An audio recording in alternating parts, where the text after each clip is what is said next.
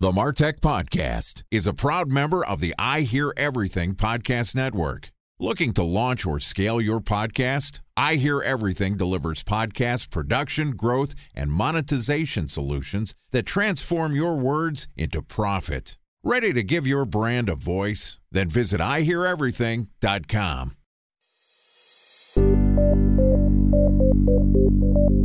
From advertising to software as a service to data. Across all of our programs and clients, we've seen a 55 to 65% open rate. Getting brands authentically integrated into content performs better than TV advertising. Typical lifespan of an article is about 24 to 36 hours. If we're reaching out to the right person with the right message and a clear call to action, then it's just a matter of timing. Welcome to the MarTech Podcast, a Ben J. Schaap LLC production. In this podcast, you'll hear the stories of world-class marketers that use technology to drive business results and achieve career success. We'll unearth the real-world experiences of some of the brightest minds in the marketing and technology space so you can learn the tools, tips, and tricks they've learned along the way. Now here's the host of the MarTech Podcast, Benjamin Shapiro. Welcome to the MarTech Podcast. Today we're going to discuss using MarTech to recapture what you've lost. Joining us is Ryan Urban and Chris Mobayani. Ryan is the founder and CEO of Wunderkind, and Chris is the Associate Vice President of Integrated Marketing. Wunderkind is a MarTech company that helps organizations like HelloFresh, Samsonite, and Tribune Interactive identify unknown users on their website without using cookies. And today, Ryan and Chris and I are going to discuss smart ways to reach e-commerce customers. Okay, on with the show. Here's my conversation with Ryan Urban and Chris Mobayani from Wunderkind, formerly known as BounceX. Ryan, Chris, welcome to the MarTech Podcast. What's going on, man? Very excited to have you guys here. This is a little bit of an audible already. Ryan, it was just going to be me and you talking, and Chris is jumping in the podcast. Tell us a little bit about who you guys are. Ryan, why don't we have you start? Give me the name, the business, all the stuff that you wanted to skip over. First, how would you describe our Zoom backgrounds? Fabulous. Chris has got to go, and it looks like the LSU Tiger. It's actually some new branding. And what am I wearing? You actually have a blazer with no shirt under it. It's comfortable, though. I got it in an airport in Germany. It was like $60. It's like my most comfortable blazer. I'm happy for you. You look very comfortable. That said, let's talk a little bit about what you guys do. I know that you're going through a rebrand. We're going to talk about that too. You guys were BounceX. Now you're Wunderkind. What is that? We're still BounceX. BounceX is kind of in our soul, and it's just where we were in our kind of childhood. So an upbrand to us, and I don't use the word change or rename. There's no re or change. It's BounceX served us really well. And that was the starting point. This is year 8 for us. And upbrand is the new chapter, a new season. So it's when you're really going for it and trying to build something special. And for us, it's trying to create extreme value. So our overall goals, like someone signs with us, no matter if your company's doing $5 billion in revenue or $10 million, and we want to increase that by 25% in 3 months. What we look at is kind of that extreme, profound value. That's what we do. I happen to be founder of CEO of the company, and it's more fun now than ever, actually, for me. Chris, let's get your take as well. Tell me what you guys do. Yeah, for sure. We're a performance marketing software. So what we do is allow e-commerce companies, publishers, really any company with an online presence to basically invest in their own channels, like their performance marketing channels. So we're able to dramatically increase the revenue that brands and retailers see from own channels like email, SMS, and on their website by being able to better recognize their customers. So we can increase the relevancy of the messaging they see and increase the scale of the one-to-one messages they're able to get. So the things that are not one-to-many, but down to the individual through email, through SMS, and those channels. Okay, so I'm picking up what you're saying. There's a component of this that is identity resolution, where you're understanding who comes to a website without them expressly giving you their PI or saying who they are, right? You're able to figure out who you're targeting, bucket them, reach out to them with the right message at the right time. Talk to me about some of the ways that you're able to understand or collect data, and how is that useful? So basically, we enable some of the biggest brands in the world to recognize their customers. Anyone who's their customer on a website, they can recognize those people. And then for the purposes of improving their experience on their website, and just instead of sending that blast email, be able to do one-to-one, be able to kind of scale that stuff for them. So we built out a network, and that was a big decision we made, I think, 5 years ago. And just like Shopify has built out a network, and Shopify audience listings, marketers, it's Shopify Plus, the $80 billion market cap company. I just bought something on this website called Shinesty. I bought these Oreo overalls. They're like pajama overalls. And just since Shopify has a network as well, when I went to the checkout, all I had to do is click order. The checkout process took me under 2 seconds. And Shopify does a great job. They call it Shop Pay. So we do something similar. We just allow people to recognize people for the purposes of scaling all the kind of one-time messages. Our original product really helped people collect permissions and collect emails. So everything we've done has always been like, hey, it's probably a good idea to have more people opt into email on your website and do everything kind of opt-in based. So having that original technology and having a lot of scale there allowed us to kind of build this network out. And the network's to support 2 things. One, it's for consumers because buying shit is fun. They can get a much better experience. So we've always focused on 2 things, which is drive revenue and by improving experience. So give consumers what they want and let them opt out what they don't want to make that really easy. And if you do that, they buy at higher rates. So Google, Facebook do a great job of getting people to a website. We make sure people buy at high rates or come back more often. So we do a really good job of getting people who are interested to come back way more often. Okay, so you create a network, and I'm a little curious. I want to click into what that really means because I think it's interesting, and mostly as we're moving towards the cookieless environment and we're getting rid of cookies and tracking is going to be a little different. You're able to basically say, all right, I already know who this person is because they're going through an e-commerce experience of some sort.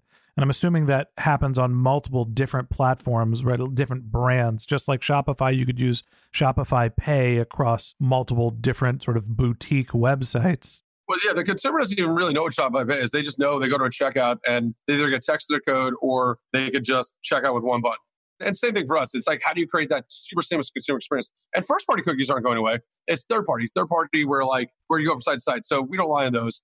We're definitely a first-party network. We're not relying on a first-party cookie either, the way our technology works, but we have so much scale. To get this, like Shopify has first-party scale because they're your e-commerce platform and they provide a value service.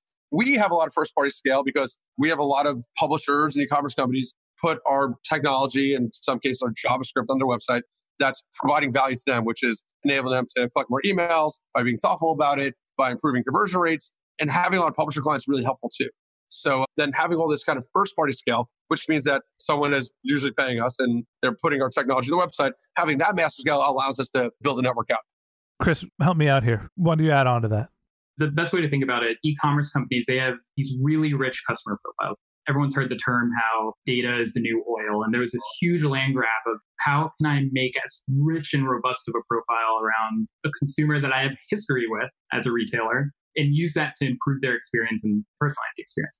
Where personalization fails is that they can't connect the dots between those rich profiles that they have that can influence the experience on the website and through these different channels and the tools they actually have to execute on that. The reason for that is because the tools that they have to recognize that individual are honestly inadequate. Cookies expire, people use multiple devices. They weren't created for our current world, and they're not really designed to be used in that way. Like cookies aren't intended to be a way to effectively recognize someone who you should already know. We're able to tell them, hey, this is someone who you do already know, you have gotten opt-in from, you have permission with.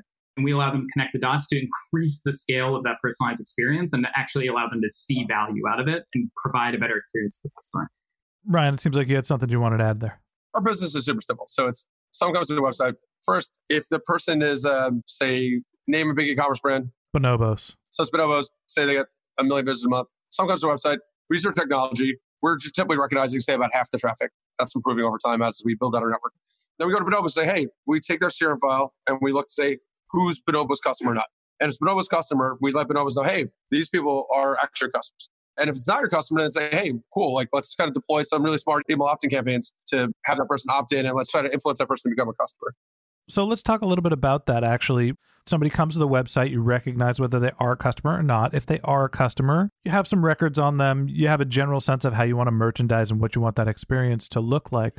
When they're not a customer and you're entering your smart email campaigns, time for a 1-minute break to hear from our presenting sponsor, Mutinex. In 1919, John Wanamaker said, "Half the money I spend on advertising is wasted. I just don't know which half." Well, the advertising landscape has changed since then, and instead of reaching your audience on 2 channels, you're probably reaching them on 20. Turns out John didn't know how easy he had it. But that doesn't mean that you should give up on striving towards marketing effectiveness. No matter how complex your marketing strategy is, Mutinex GrowthOX is the market mix modeling platform that measures the impact of marketing on your bottom line. Mutinex's market mix modeling platform calibrates your insights against the latest market conditions so you can make media and marketing investment decisions confidently and quickly. Ready to take your team from I think to I know? Then join brands like Samsung, ING, and Asahi who make better marketing decisions with Mutinex. Mutinex GrowthOX. Your best decision starts here. To learn more about Mutinex, go to mutinex.co. That's MUTINEX.co. Okay, here's the rest of today's interview.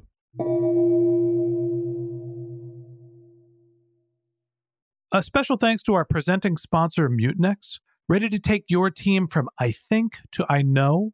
Then join brands like Samsung, ING, and Asahi who make better marketing decisions with Mutinex. Mutinex GrowthOX, the marketing mix modeling platform that makes measuring ROI fast, easy, and cost-effective. Request a demo at mutinex.co. That's MUTINEX.co. Talk to me about some of the ways that you're reaching those customers and what's actually effective in terms of taking those prospects and getting them into the funnel. So I'll just talk about some stuff that we do and some stuff we don't do. So the first thing is, say you're bringing that person there from a Facebook ad. First, it's like, okay, well, make sure you took your highest LTV segment and you made it look like audience of that, so it's the right person coming. People really miss the introductory incentive. They do a horrible job on that, so they don't do enough testing on that. So that's what's the right introductory incentive is a big deal and can make or break a business. Number two was having me 20% off with a minimum of $125. That was the least amount of those lowest discount with the max like AOV, the max lifetime value, lowest return rate, highest repeat rate. So and you got to measure all this. So what's ultimately the best one? If of course, if the discount's higher, you get more people buying the first purchase, but then they only buy a discount, they may repeat it at lower rates. You can put a minimum threshold on or not. So I always find percentage off with a minimum threshold is by far the best option. And if you do staggered codes, if you do tiered offers, if you're doing an offer, tiered offers are the best, where it's like, hey, it's 15% off minimum 100, 20% off minimum 250, and 25% off minimum 500. So you create those different tiers and you do it as percentage off. I always thought that tiered offer was a way for you to just add the same thing to your cart 3 times, knowing you're going to return a bunch of stuff anyway. But go on. Well, if you do that, that's great too. You made the purchase, so they got you to do it. So that's kind of what we do. And our stuff's really simple. We study like what emails do people want to receive, what emails do they not like getting. But 90% of the people on your website are either looking at products or adding to cart. And we allow for like about half the people that you could just send them an email when they leave with everything they're interested in. So first it's like a recap. It's like, oh, here's the stuff that you were interested in. And then as events happen, like if say the price drops on something you're interested in 2 months later, we'll send an email saying, oh, cool, this thing you're really interested in, it's price drop and go see the new price. Or, hey, this thing you're interested in is low in inventory, it might sell out. Or if your size is sold out and it's something's back in stock, let you know. So it's simple things like that at a lot of scale. And how do you get more people to opt in? And how do you send those relevant one-to-one emails to those people? And outside of cart abandonment, we pretty much invented every single one-to-one message you see in the internet at our company. So the idea here is that you're building a personalized experience based on somebody's initial experience with your brand, and you're collecting some of their browsing data before you recognize who they are, and you're somehow able to reach them with messaging. Yeah, we look at the world as prospects and customers, which analytics platforms don't recognize, like Google. I'm sure you can't go and say, hey, who are non-customers or prospects versus customers on a website? Those analytics platforms do not report on it. Our technology fundamentally looks at those things. And then we treat prospects very differently. So a prospect, even the ones who buy, are really going to buy that first visit. So you want to collect as many emails from prospects as possible or SMS opt-ins. So your goal should be, how do you get north of 10% of those people who are prospects coming through a Google or Facebook ad or coming in organically but haven't bought yet to opt into email so you can do the right follow-ups and tell your brand story. So that's one. Maximize email opt-ins to the right automated follow-ups. So that's strategy number one, and we're killers at that. So I get that with the prospects, you want to collect their email addresses to follow up with them. But if you're only getting access to them once, how are you continuing to reach out to them? Are you just doing Facebook ads and you're continuing to put advertising budget into getting them to return?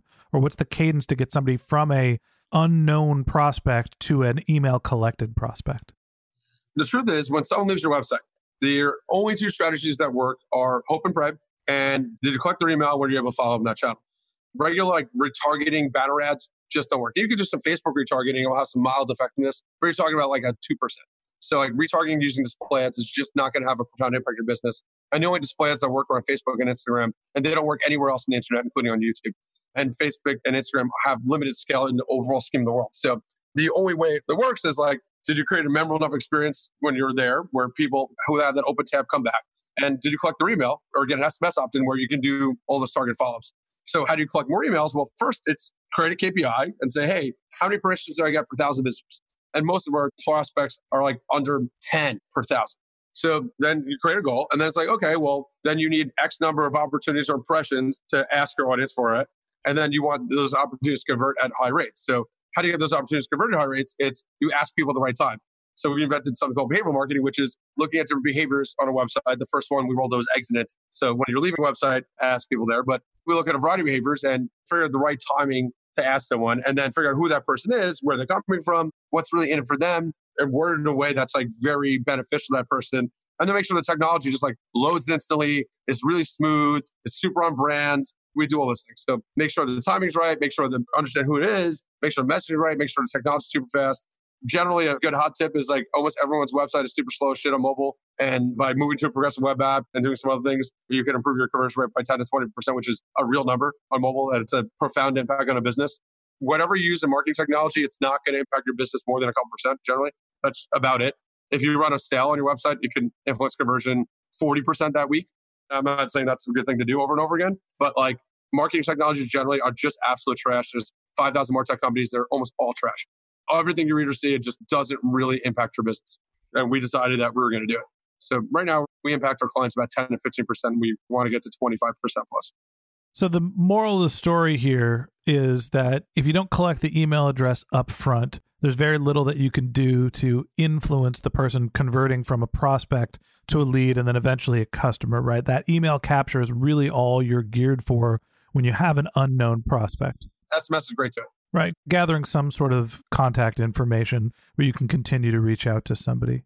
Although the problem is, like, look at all the publishing world, all the websites and the internet. There's Facebook and Instagram where ads work, and there's Google text ads. Those ads work. And Amazon product ads that go internally work as well. All of the advertising internet does not work. No one talks about this. So you look at YouTube advertising, does not work. Snapchat does not work. Twitter does not work. Pinterest does not work. So YouTube has more time spent on it than Facebook and Instagram combined. And not a single one of our clients has that as a performance channel. Not a single one. And video is a superior format to flat banner ads. So it's just embarrassing that like Google hasn't figured this out. And then Snapchat hasn't figured it out and Twitter hasn't figured it out to make advertising perform. It's really hard to make it work. So on the publisher side of the world, where you have the CNN, CNBCs, Weather.coms, the biggest sites on the internet, where it's probably like 5 to 10 times the amount of time spent on all the other sites on the internet than on Facebook, they also don't have advertising networks either. So that's going to be like a 10-year project for us to make the advertising on the rest of the non-walled gardens. I'm not counting Snapchat, but make advertising on every other site on the internet work just as well as Facebook, Instagram advertising. So we want to bring that because that will really help brands grow because Facebook, Instagram advertising works amazing. It's just really expensive. I think it's a bold statement that advertising across other channels outside of Facebook and Instagram are totally ineffective. I think that in e-commerce, obviously Facebook and Instagram are dominant, specifically Instagram.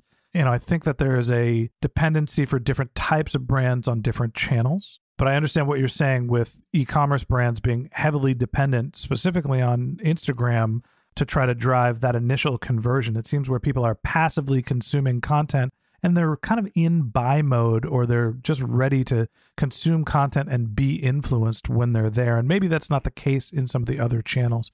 I'm going to tell the truth. What you said is completely wrong. Fire away. So one, Facebook advertising probably works better than Instagram advertising, but that's not the reason it works.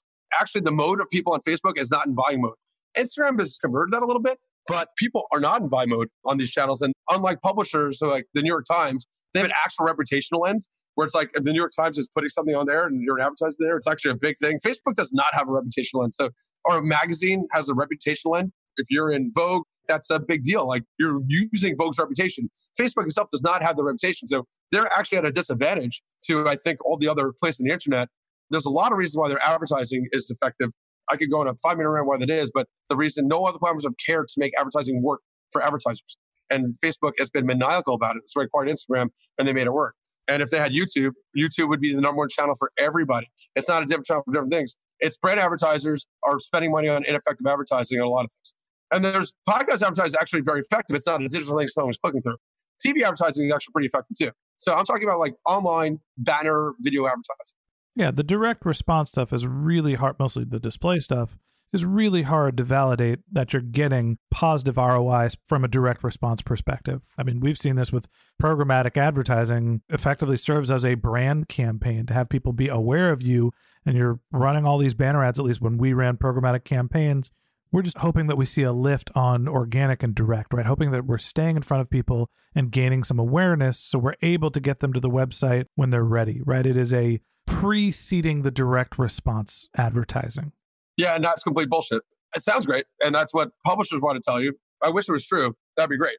Like Google search ads are straight direct response. No argument about that. It's someone has intent. Someone had intent to buy something, and Google's like, hey, you can bid for this term. Someone had intent. It doesn't create intent. It's either someone has intent or you're driving intent. So there are some things that are for awareness. That's like if you're sponsoring a TV stadium, you're associated with an iconic brand, a celebrity, an influencer stuff is for that association. But when you're talking about online advertising and banner ads, that's not awareness. There's performance branding, which a Facebook ad is. So Facebook ad creates the awareness. So it's not like people had awareness of you before Facebook ad. There's retargeting, but most of it is prospecting. But it's lookalike prospecting. Facebook takes your best customers. You just put the pixel on the website, you send it to them. They create audiences of people that look like them. And where people think where Facebook's data come from is actually bullshit too.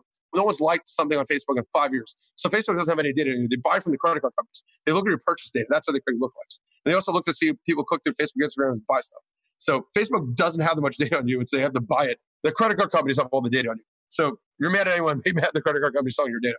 So Facebook takes your best customers. They create an audience of people who look like those customers. They roll out ads that are a full screen, that don't interrupt people, that are the highest converting format ads possible, that also you can have rotating carousels. They're 6-second videos. And then agencies that figured out how to tell brand stories in 6 seconds that not only engage someone, get someone to click through the ad and buy something in that session or buy something in 30 days. So leave that tab open, buy it, or then they talk to their friend about it. So it's a winning ad format.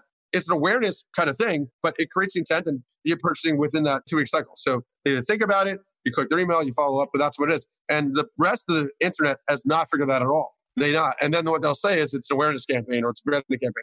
No, that's just advertising that doesn't work. And there are some things like that, but those aren't it. So programmatic advertising, CPMs haven't changed in 10 years. They're still at $1 on average. Facebook CPMs is now like $40. It's insane. And it goes up every year, because advertising works. So when advertising works, and this is where like Warren Buffett and other people didn't understand Google's business, they always thought it was overpriced. The advertising works. So when advertising works, people will buy it until it hits diminishing returns. And more people buy it.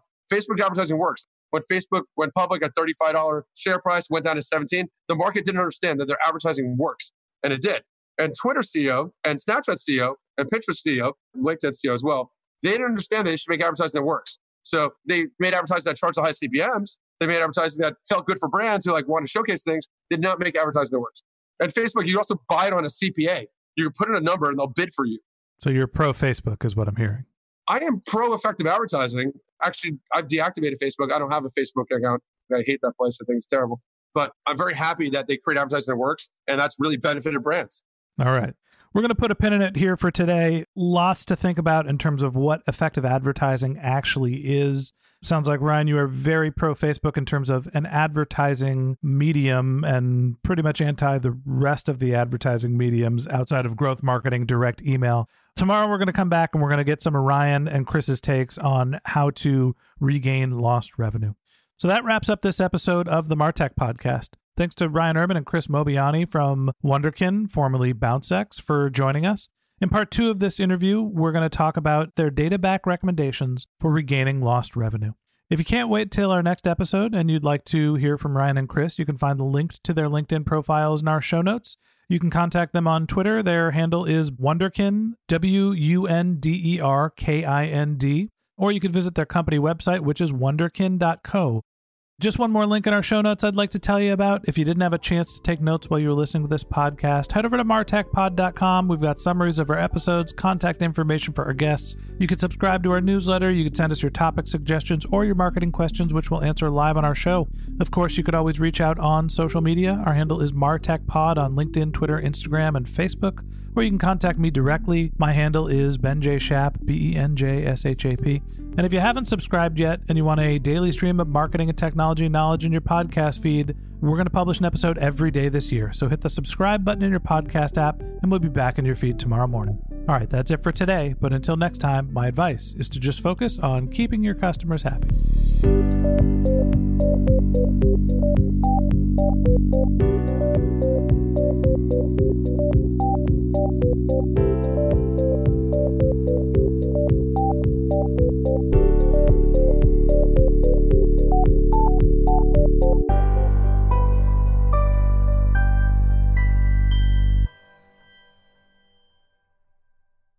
Thanks for listening to the MarTech Podcast, an I Hear Everything production. Looking to launch or scale a podcast like this one for your brand? Then visit iheareverything.com.